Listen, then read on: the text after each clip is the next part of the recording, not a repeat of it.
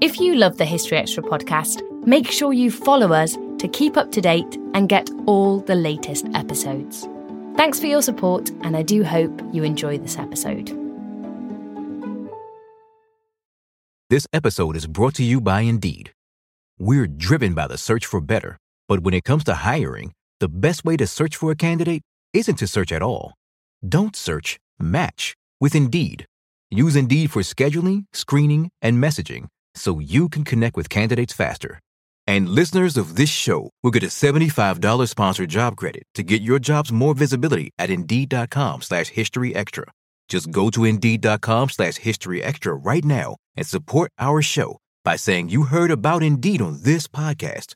Terms and conditions apply. Need to hire? You need Indeed. Life is a highway, and on it there will be many chicken sandwiches. But there's only one McCrispy. So go ahead and hit the turn signal if you know about this juicy gem of a detour. Two guys drove to work. Neither guy wore a seatbelt. One guy got a ticket. One guy didn't. The same two guys drove home. One guy wore a seatbelt. One guy didn't. One guy made it home. The guy not wearing his seatbelt didn't. Don't risk it. Click it or ticket. Paid for by NHTSA. Are you looking for a view of the world that's a bit different? Hi, I'm Jason Palmer, a host of The Weekend Intelligence, a podcast from The Economist. Join us to hear the stories that matter most to our correspondents and editors. Every Saturday, we introduce you to people and ideas that take you outside the ordinary and expand your horizons one episode at a time. Join us and see the world from a new perspective. To listen free until May 31st, search Spotify for The Weekend Intelligence.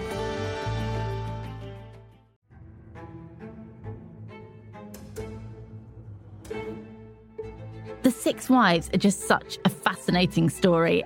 It is like a soap opera, but it's real and it happened. Six is just a mad number of wives.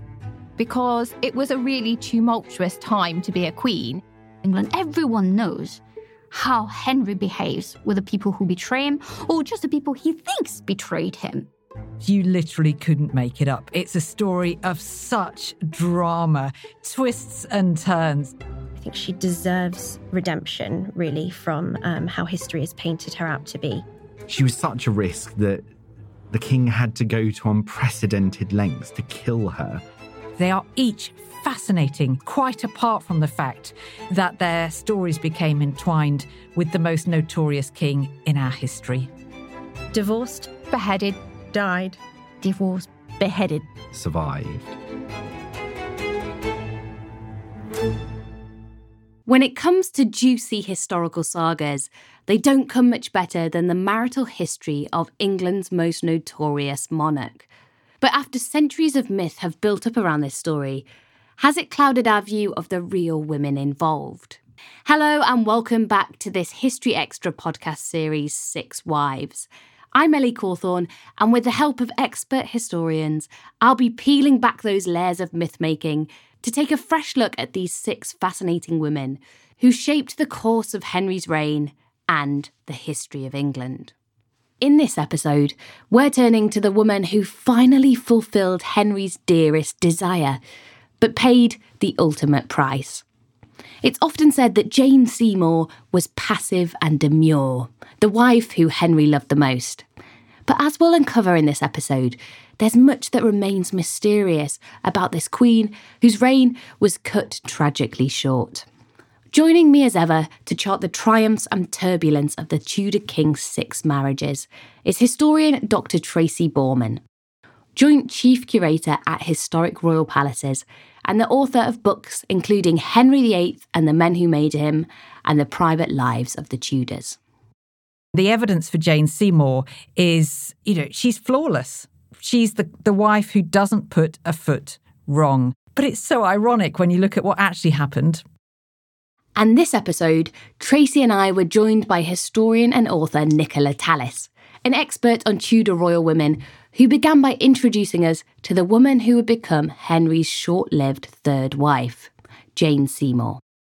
She is arguably the most significant of Henry's wives because she was the only one of them who provided Henry with his longed-for male heir. To really understand Jane's time as queen and why the king chose her as his third wife, it's really important to get to grips with what was going on in Henry's reign at the time that Jane came on the scene. Because it was a time when things could hardly have been more tumultuous. So Henry doesn't hang about with wife number 3. He gets betrothed to Jane Seymour a day after Anne Boleyn's execution. Now, their courtship, it's always hard to define exactly when these things start, but Jane Seymour is a name that's been on most people's lips for about a year by the time they are betrothed in May 1536. And I think from Henry's point of view, he's getting desperate now. He is approaching 30 years on the throne.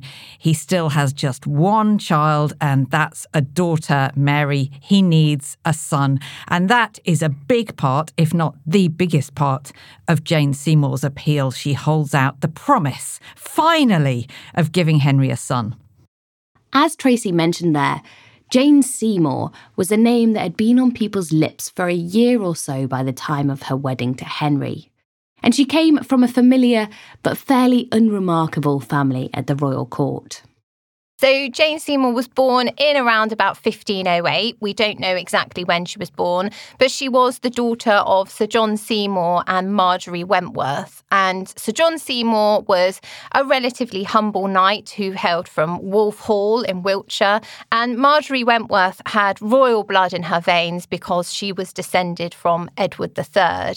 So the family were well respected by Henry VIII, but were relatively low-key at his court, so to speak. In terms of political or dynastic alliances, Jane had little to offer Henry. So what was it that drew the king to her? Where I think she really comes to the fore is through the fact that by this time Henry VIII is tiring of Anne Boleyn, and we have to bear in mind that Anne hadn't handled the transition between wife and mistress particularly well. So the qualities that had appealed to Henry when she was his mistress repelled him when she became his wife. And this is where Jane really played her ace card, to be honest, because I think she was far cleverer than she's perhaps been given credit for. So where Anne appeared fiery, Jane appeared demure and meek. To all intents and purposes, she played the role of the submissive very nicely. And I think that after the tempestuous Anne, that was what appealed to Henry. I think Nicola's absolutely right in that the real appeal of Jane, apart from that she might give him a son, is that she was the exact opposite to Anne Boleyn. He'd had enough of this feisty, tempestuous, outspoken woman. He wanted somebody who at least appeared meek and mild. And Thomas Cromwell made the comparison between the vicious old hack that was Anne Boleyn and then the fine new horse that he had to ride in Jane Seymour, all very charming. Of course, the reason that Jane ended up in Henry's orbit in the first place was because of her role as lady-in-waiting to his then-wife, Anne Boleyn. And Anne herself had caught Henry's eye when she was a lady-in-waiting for the then-Queen Catherine. And safe to say, she did not respond well to someone following in her footsteps. Before long, Jane found herself in the firing line of Anne's infamous temper. We have the account of Jane Dormer, who was an attendant and a close friend of Mary I, so Jane's stepdaughter later on. And it's from her that we have some information that tells us that on one occasion, for example, Anne walked in and caught Jane sat on Henry's knee and flew into a rage and lashed out at her. So I think that this, given the source that the information is probably quite accurate, and given what we know of Anne's personality as well, I am sure that she would have lashed out at Jane on more than one occasion, and it must have been a very, very difficult path for them to navigate. While Anne seethed about her husband's new flirtation, other figures at court were more confused than anything else. Courtiers were at something of a loss to explain Henry's attraction to Jane Seymour because she did seem, quite meek and mild, very plain, actually.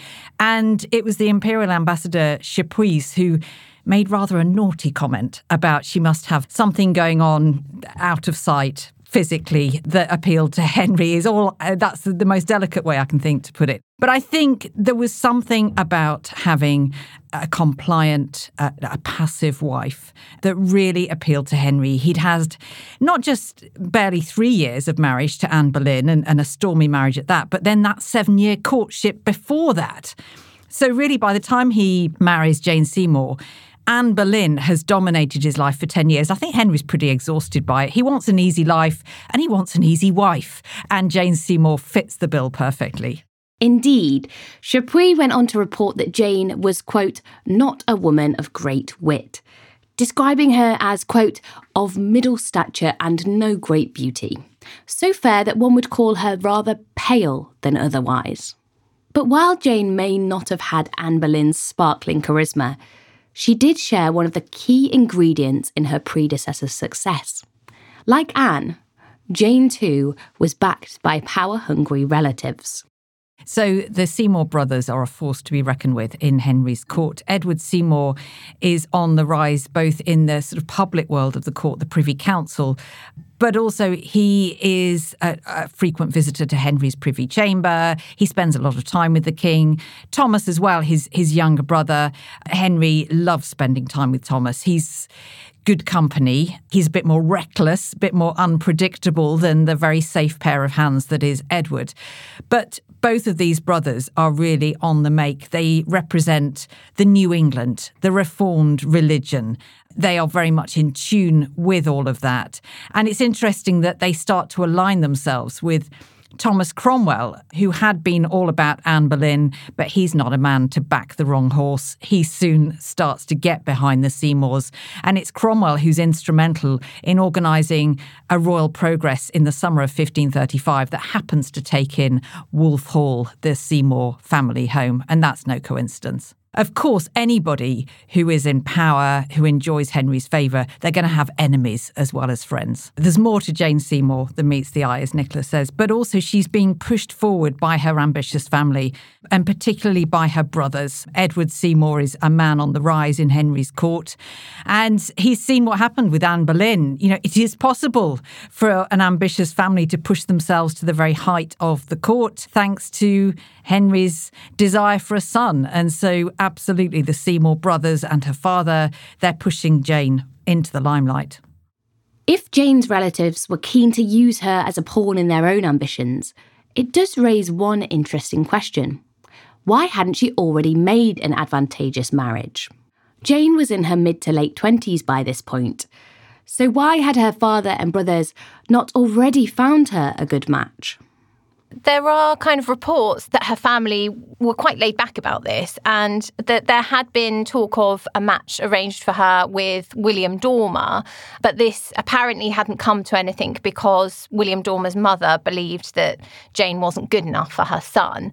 And so, yeah, they do seem to have been quite relaxed about this, and it's difficult to try and find an explanation for this, really. But of course, we've got to remember as well that Jane really was fast-tracked to queenship in many ways. She didn't have the long waiting game that Anne Boleyn did. And I think that the family really seized on that opportunity as soon as they noticed that Henry was tiring of Anne to push Jane forward. And yes, her ambitious family are a massive part of it, as Tracy said, particularly her brother. But I think there's also this kind of steely determination from Jane herself to really push herself to the fore. And as soon as she spies that opportunity, she's there. We don't always realise just how much our negative thoughts and experiences stick with us and weigh us down.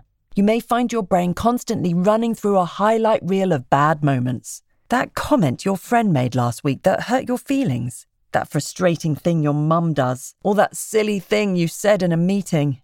Maybe it's time to get it all off your chest. Whether it's a tiny annoyance or something much bigger. Talking about it can give you some relief and lead you to a potential solution. That's where therapy comes in. It's a safe space to share whatever's weighing you down and learn to process it, so your internal highlight reel can focus on the good stuff. And BetterHelp offers affordable online therapy on a schedule that works for you. Connect with a licensed therapist by text, phone, or video call. Start the process in minutes and switch therapists anytime. Let it out with BetterHelp. Visit betterhelp.com/historyextra today to get 10% off your first month. That's BetterHelp, HELP.com/historyextra. This episode is brought to you by Indeed. We're driven by the search for better, but when it comes to hiring, the best way to search for a candidate isn't to search at all. Don't search, match with Indeed. Use Indeed for scheduling, screening, and messaging so you can connect with candidates faster. And listeners of this show will get a $75 sponsored job credit to get your jobs more visibility at Indeed.com/historyextra. Just go to Indeed.com/historyextra right now and support our show by saying you heard about Indeed on this podcast. Terms and conditions apply. Need to hire? You need Indeed. Life is a highway, and on it there will be many chicken sandwiches. But there's only one McCrispy. So go ahead and hit the turn signal if you know about this juicy gem of a detour. Once this opportunity had arisen, how did things progress between Jane and Henry? We know that he did begin pursuing her with alacrity, certainly by the beginning of 1536. She's being talked about by Eustace Chapuis, and we know that Henry was sending her gifts, and we know that Jane was also dropping hints about marriage. And in April 1536, so the month before Anne Boleyn is arrested, Henry had sent Jane a gift of a purse of gold coins. But even this was too far for Jane, accepting money from the king. And there is this report about how she took the gift, she kissed the purse, and she returned it, saying that it would go against her honour to accept this until God had given her a husband. And of course, that's exactly the sort of thing that Henry wants to hear. It really, really appeals to him.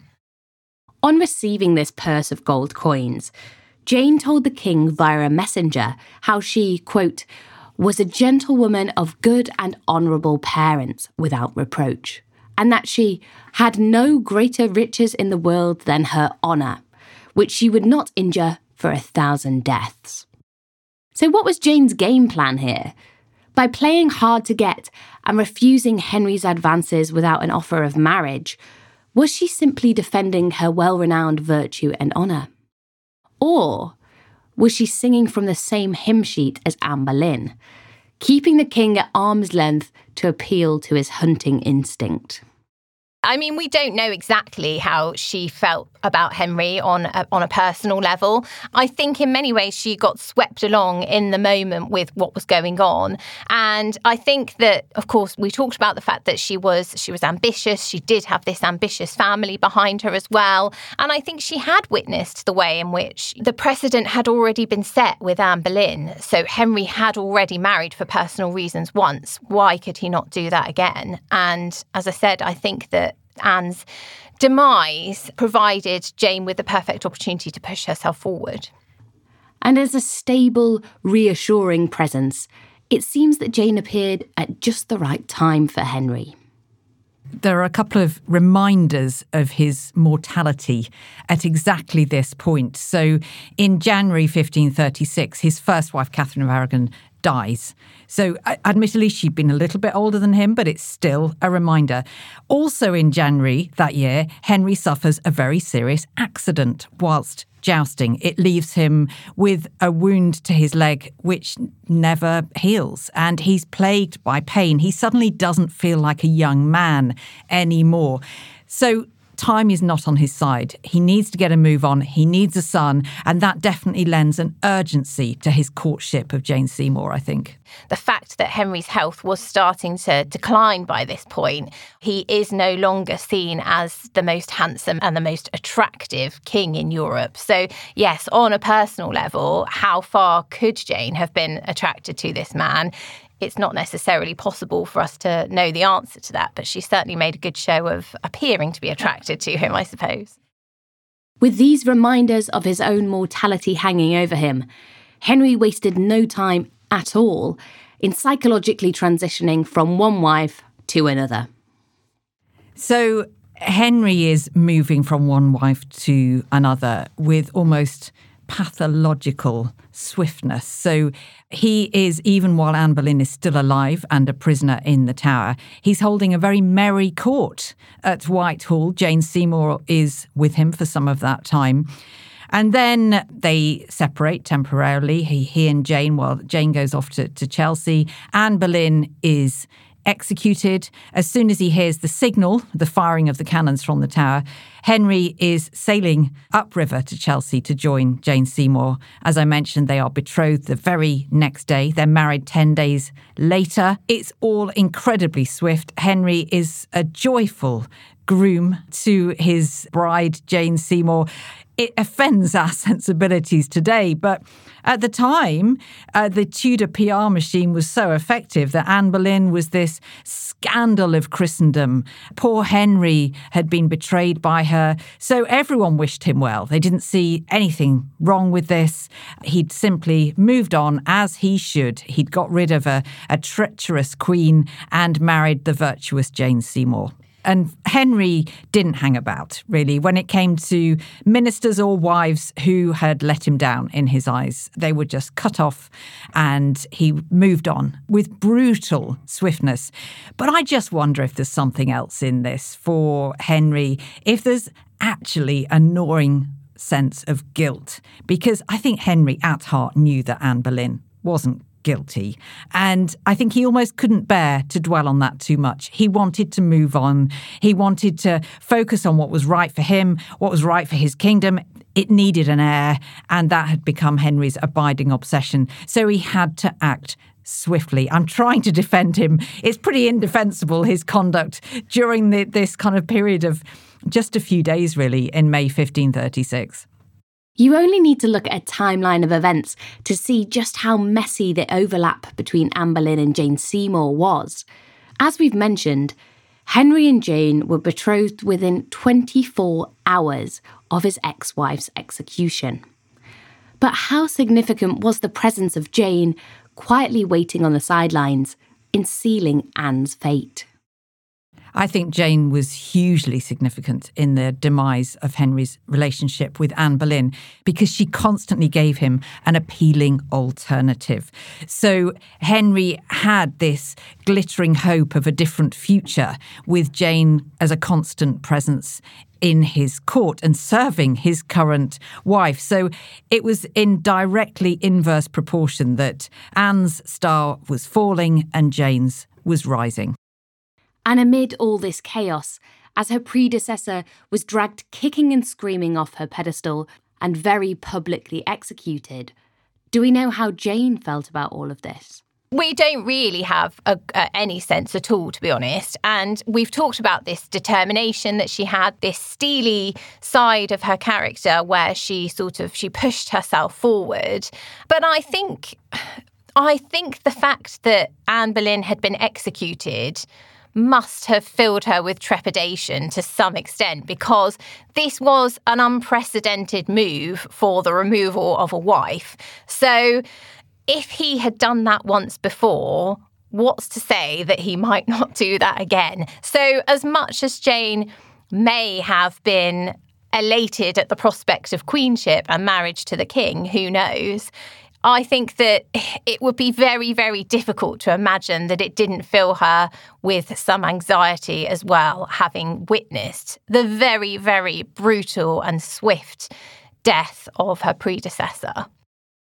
And along with Jane's feelings about this rapid transition of power, details about her wedding with Henry, just 10 days after the betrothal, also remain fairly mysterious. We know that it was conducted privately, as lots of Henry's weddings were. So we know that it was conducted in the Queen's Closet at the Palace of Whitehall on the 30th of May. But other than that, we don't have a great amount of detail about it.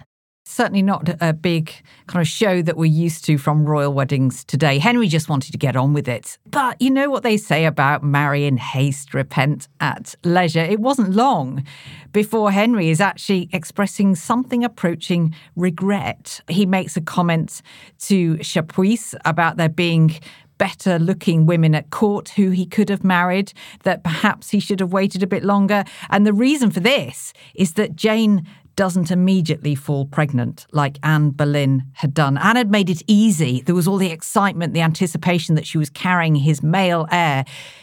Jane showed no sign of pregnancy for quite a while. Although she may not have immediately fallen pregnant, soon after becoming queen, Jane did nonetheless set to work building a royal family, or rebuilding one. Jane was actually very busy from the start working to reconcile Henry with his daughter, Mary. So this is something that I think does her a great credit, the fact that she was not only very, very mindful of the fact that she was expected to provide Henry with her own child, with a male heir, but she was also very, very sympathetic to Mary. And she'd also served in the household of Catherine of Aragon, so she had also been sympathetic to her cause. And this is something that I think that she had a huge influence over Henry in, was bringing about this reconciliation between the two of them. Of course, Mary wasn't Henry's only child. What about Elizabeth, daughter of her now demonised predecessor Anne Boleyn? Did Jane extend the same kindness to her? It has been said that Jane perhaps didn't show as much interest in Elizabeth as she did in Mary. And I think that that is certainly true to an extent, because we have to remember that Mary was far closer in age to Jane. And as I say, Jane had been very, very sympathetic to her plight. So Mary provided a more natural companion for her. But we do have references to Jane purchasing items of clothing for Elizabeth. So perhaps she wasn't quite as ignored as we've hitherto been led to believe. Jane was clearly skilled at reuniting Henry's fractured family. And bringing Mary back into the fold did a great deal to boost her popularity. But she had less opportunity to excel in other elements of her role as Queen Consort. Well, we know that Henry was determined that Jane wasn't going to be as involved in politics as Anne had been. She knew that what her role was to give Henry an heir, and it didn't go any further than that. She was to be a very traditional queen consort. Anne had been the opposite of that. She had absolutely meddled in politics. She'd been a real force to be reckoned with in the Tudor court. Henry didn't want a repeat of that. Anne had lost focus, as he saw it, on what should have been her main business. Jane, it was made very clear to her, and can you imagine the pressure on her shoulders, really, the weight that she carried? She knew what she had to do, but it was entirely down to Mother Nature. But there is one moment where we can see Jane trying to take a more active role in politics. In autumn 1536, just a few months into Jane's time as queen, the turbulence unleashed by Henry's religious revolution began to catch up with him. As simmering discontent spilled out into all-out revolt in East Yorkshire and Lincolnshire. In what became known as the Pilgrimage of Grace, rebels rose up in anger against the dissolution of the monasteries, forming a large army that planned to march on London. Henry was keen for vengeance on those who dared to defy him. But Jane, who was religiously conservative by nature, sympathised with the rebels' grievances. Fueled by the intensity of her personal beliefs, Jane made a very brave, or very risky, move and spoke up on the rebels' behalf, pleading with her husband to restore the monasteries. Jane took a colossal risk when she spoke up on behalf of the rebels who took part in the Pilgrimage of Grace. Now, she had witnessed firsthand how dangerous it was for a queen consort to speak her mind in the court of Henry VIII, because she had served Anne Boleyn. She had seen how Anne's outspoken nature had been really one of the nails in her coffin. And so she was really going against what she knew Henry wanted, what her ambitious family had tutored her to be like. But she felt so passionately about the religion that the pilgrims espoused, and which was close to her own heart, that she decided to take that risk. But Henry had wanted a docile, obedient wife when he married Jane, and he wasted no time putting her back in her place. He slapped her down, really, not physically, but certainly in words. He told her, not to make the same mistake as her predecessor. And the way in which Henry berated her for that, he was reminding her of how high the stakes were. And if she did the same thing again, she would go the same way as Anne Boleyn. Now, that was a very, very dangerous warning that he gave her, and Jane took it seriously. There's no evidence that she ever overstepped the mark. Jane learnt that day that regardless of her own religious views, the way to survive in Henry's regime was to go along with the king's will. And by breaking with Rome, Henry had set a clear path for his country to follow, whether they liked it or not. Well, I think the irony is Henry was actually quite conservative as well in religion, if he had admitted it to himself.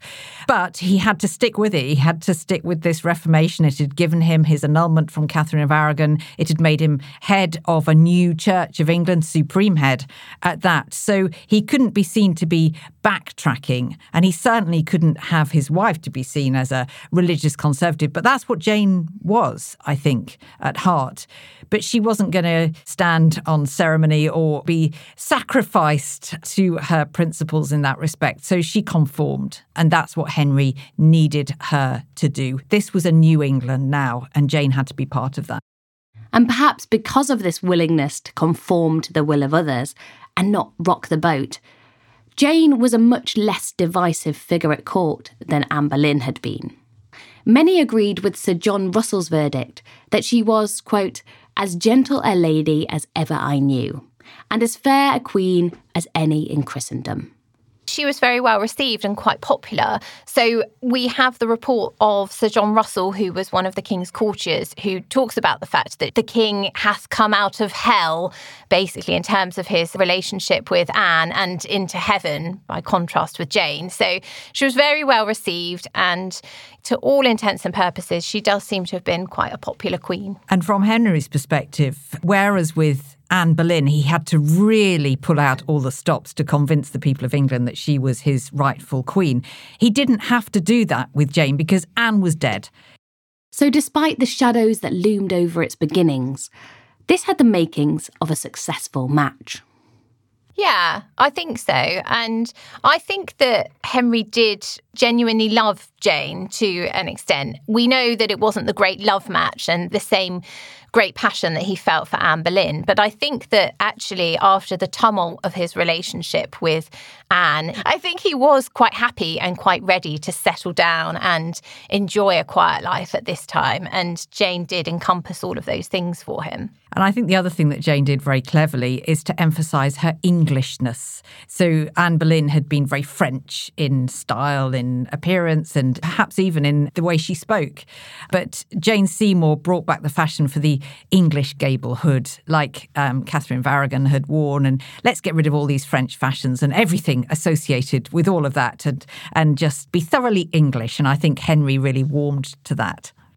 After the high drama of the previous decade, changes in queens, advisors, regime and religion, Jane signified a new era of tranquility for Tudor England. I think that's what Henry hoped, certainly. He needed stability now. He was very anxious about the fact that he'd sort of lost the love of his people, not completely, but it had been dented by his religious changes and by his heartless rejection of Catherine of Aragon. And here was a king who loved to be popular, and he'd always taken that for granted. He'd had huge popularity upon becoming king, and for the next 20 years, but now things were faltering a bit. So he needed stability. He needed a wife who would help him win back the heart as well as the minds of his people. And as always with Henry, there was one thing above all else that he believed would deliver him that stable future: a male heir. So we know that Jane's pregnancy was announced in the spring of 1537 with a baby that was due in the autumn. Henry was absolutely elated, and once more the hope of providing this son and expectation was high. We know that during Jane's pregnancy she relied very much on the companionship of her stepdaughter Mary, who was by her side at court a lot of this time. And we also know that she developed a craving for quails. And this is one of my favourite facts about her. I think it's wonderful that we've got that sort of evidence about pregnancy cravings for a Tudor queen.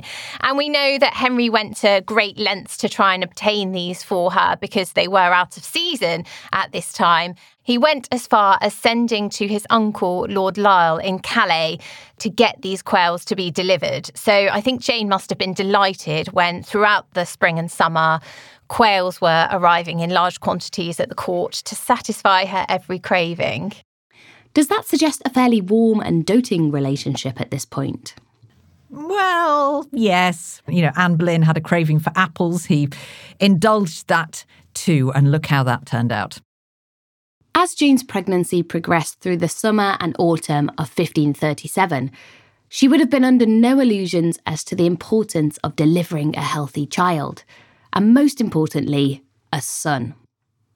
With anticipation and pressure surely at a fever pitch for Jane, preparations began to be made for the royal birth. The court moved to Hampton Court, where Jane takes to her chamber in mid-September. So, of course, childbirth is an exclusively female process. She bids goodbye to her male courtiers and technically isn't supposed to emerge again until after the birth. We know that it was a very difficult birth for Jane, that she was in labour for 2 days and 3 nights, but that eventually she does give birth on the 12th of October at 2 o'clock in the morning to, finally, the legitimate male heir that Henry has so desperately craved, and that this child is called Edward. Finally, after 2 failed marriages, years of torment and a religious revolution, Henry had got what it had all been for, a son. On news of Prince Edward's birth, England erupted in celebration, with music and bonfires lit in the streets.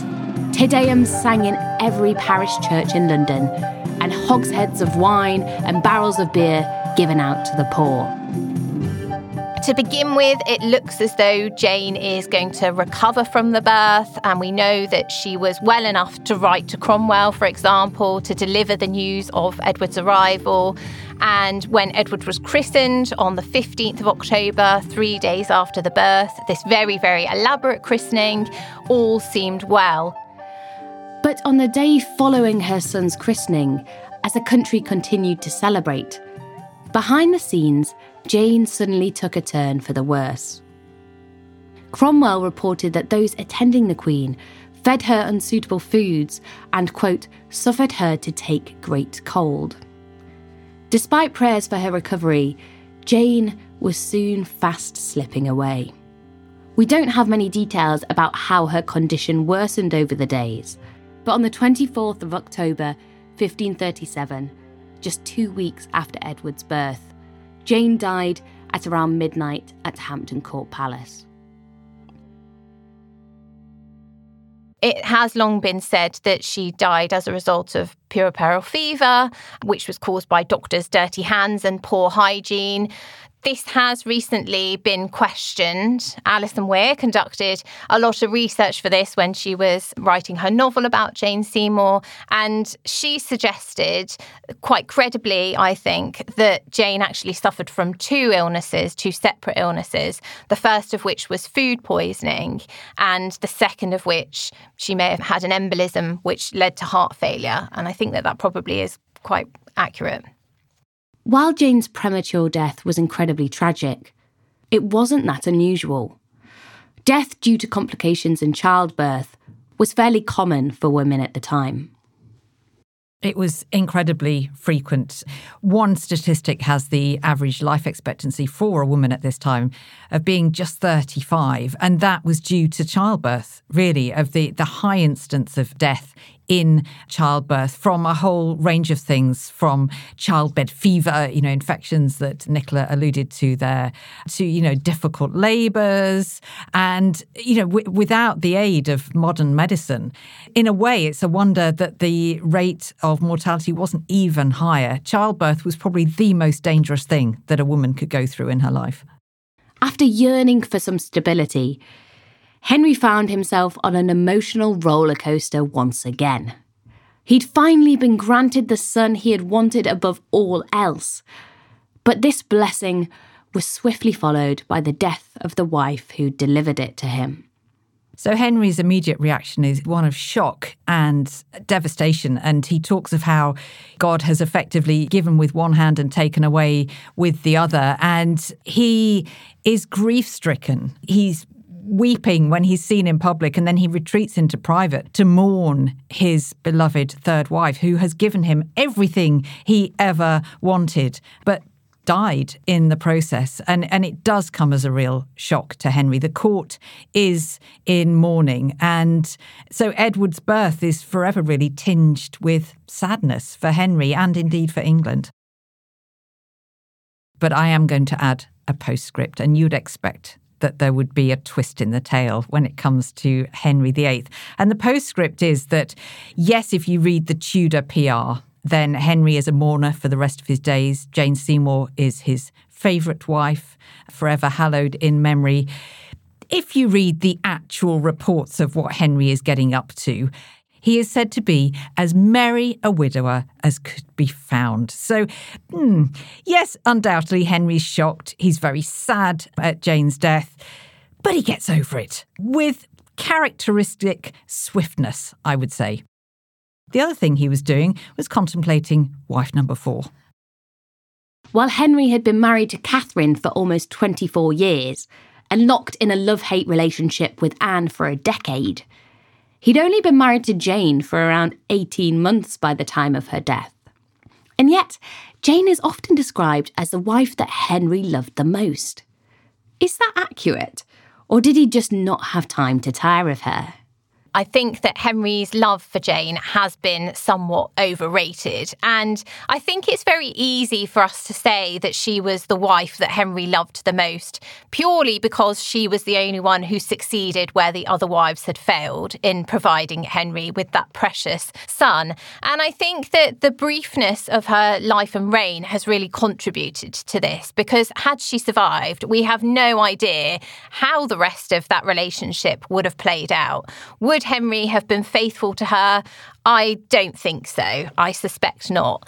And I think also he did have a wandering eye. I think that Anne Boleyn was without doubt the wife who had kept him on his toes the most, the one who he had exhibited the most passion for. So yes, she may have ended her life in a rather brutal fashion, but I think that she was probably actually the wife that we can say that Henry had the most love for. But despite where Henry's true passions may really have laid, in the years after their deaths, Anne's memory was reviled and Jane's was sanctified. Henry was keen to show the world that his heart remained with the woman who had given him his son. On his own death a decade later, it was Jane that he was buried beside, in Windsor's St George's Chapel. He left visual reminders of Jane as well, with the famous portrait, The Family of Henry VIII, which was painted right towards the end of his reign. And even though he was then married to Catherine Parr, he's shown with Jane Seymour. She's kind of brought back from the dead as his wife there, next to his heir, Edward, and his 2 daughters, Elizabeth and Mary. So she's kind of painted in posthumously. But that's just all propaganda, and I think it's propaganda that he chose to be buried next to Jane Seymour as well. He wanted history to remember Jane because she's the one who gave him a son. And I think it's as simple as that. I don't think she was the wife whom Henry loved the most. He certainly revered her memory. If I'm pushed on that, I would actually say Catherine of Aragon probably was Henry's favourite wife. She's the one who fitted the mould of what he expected a queen to be. But of course, she didn't give him the son. Jane and Henry's marriage may not quite have been the partnership of endless devotion that he later portrayed it to be. But she clearly knew what was wanted from a queen consort at that particular moment. By taking a passive role in the relationship, helping to heal Henry's fractured family and conceding to his will, Jane was bringing stability to the reign and securing her own safety. If she had survived, it would have been fascinating to see how the marriage might have played out in the long term. But from the brief time she did act as queen, how should we view Jane today? It's quite a difficult one in some respects because we don't have as much information about her as perhaps we should have and as we do in regards to the other wives.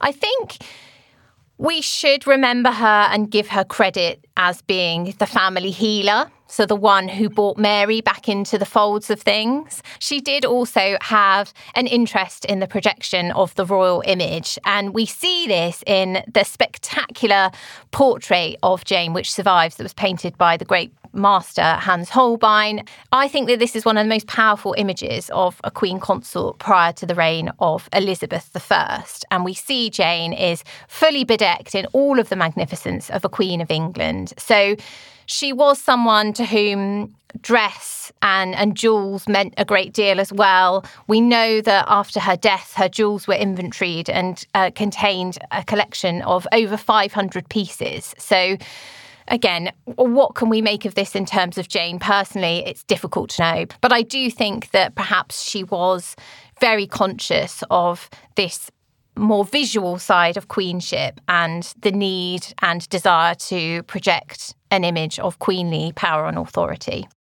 It's all about symbolism, basically. And it's all about the evidence we're left to deal with and to go on. And the evidence for Jane Seymour is she's flawless. She's the wife who doesn't put a foot wrong. She looks majestic and she's the mother of Henry's heir. She's the glory of the Tudor dynasty. But it's so ironic when you look at what actually happened. Her son only reigns for 6 years. He dies at the age of 15. He's pretty much forgotten. It's actually Henry's younger daughter, Elizabeth, who everybody has forgotten in her lifetime, who goes on to become the glory of the Tudor dynasty.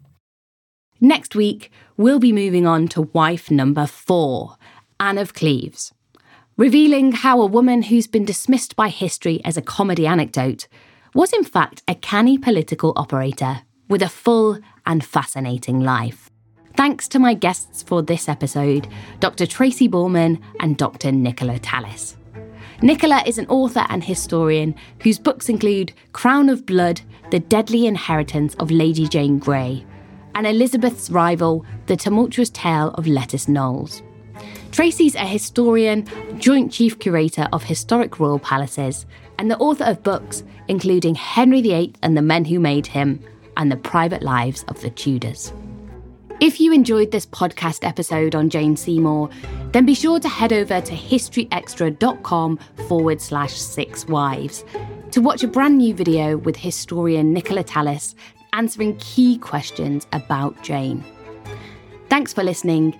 This podcast was produced by Daniel Kramer Arden and Ben Hewitt. It was researched and written by me, Ellie Cawthorne. Additional checks by Rob Attar and Josette Reeves.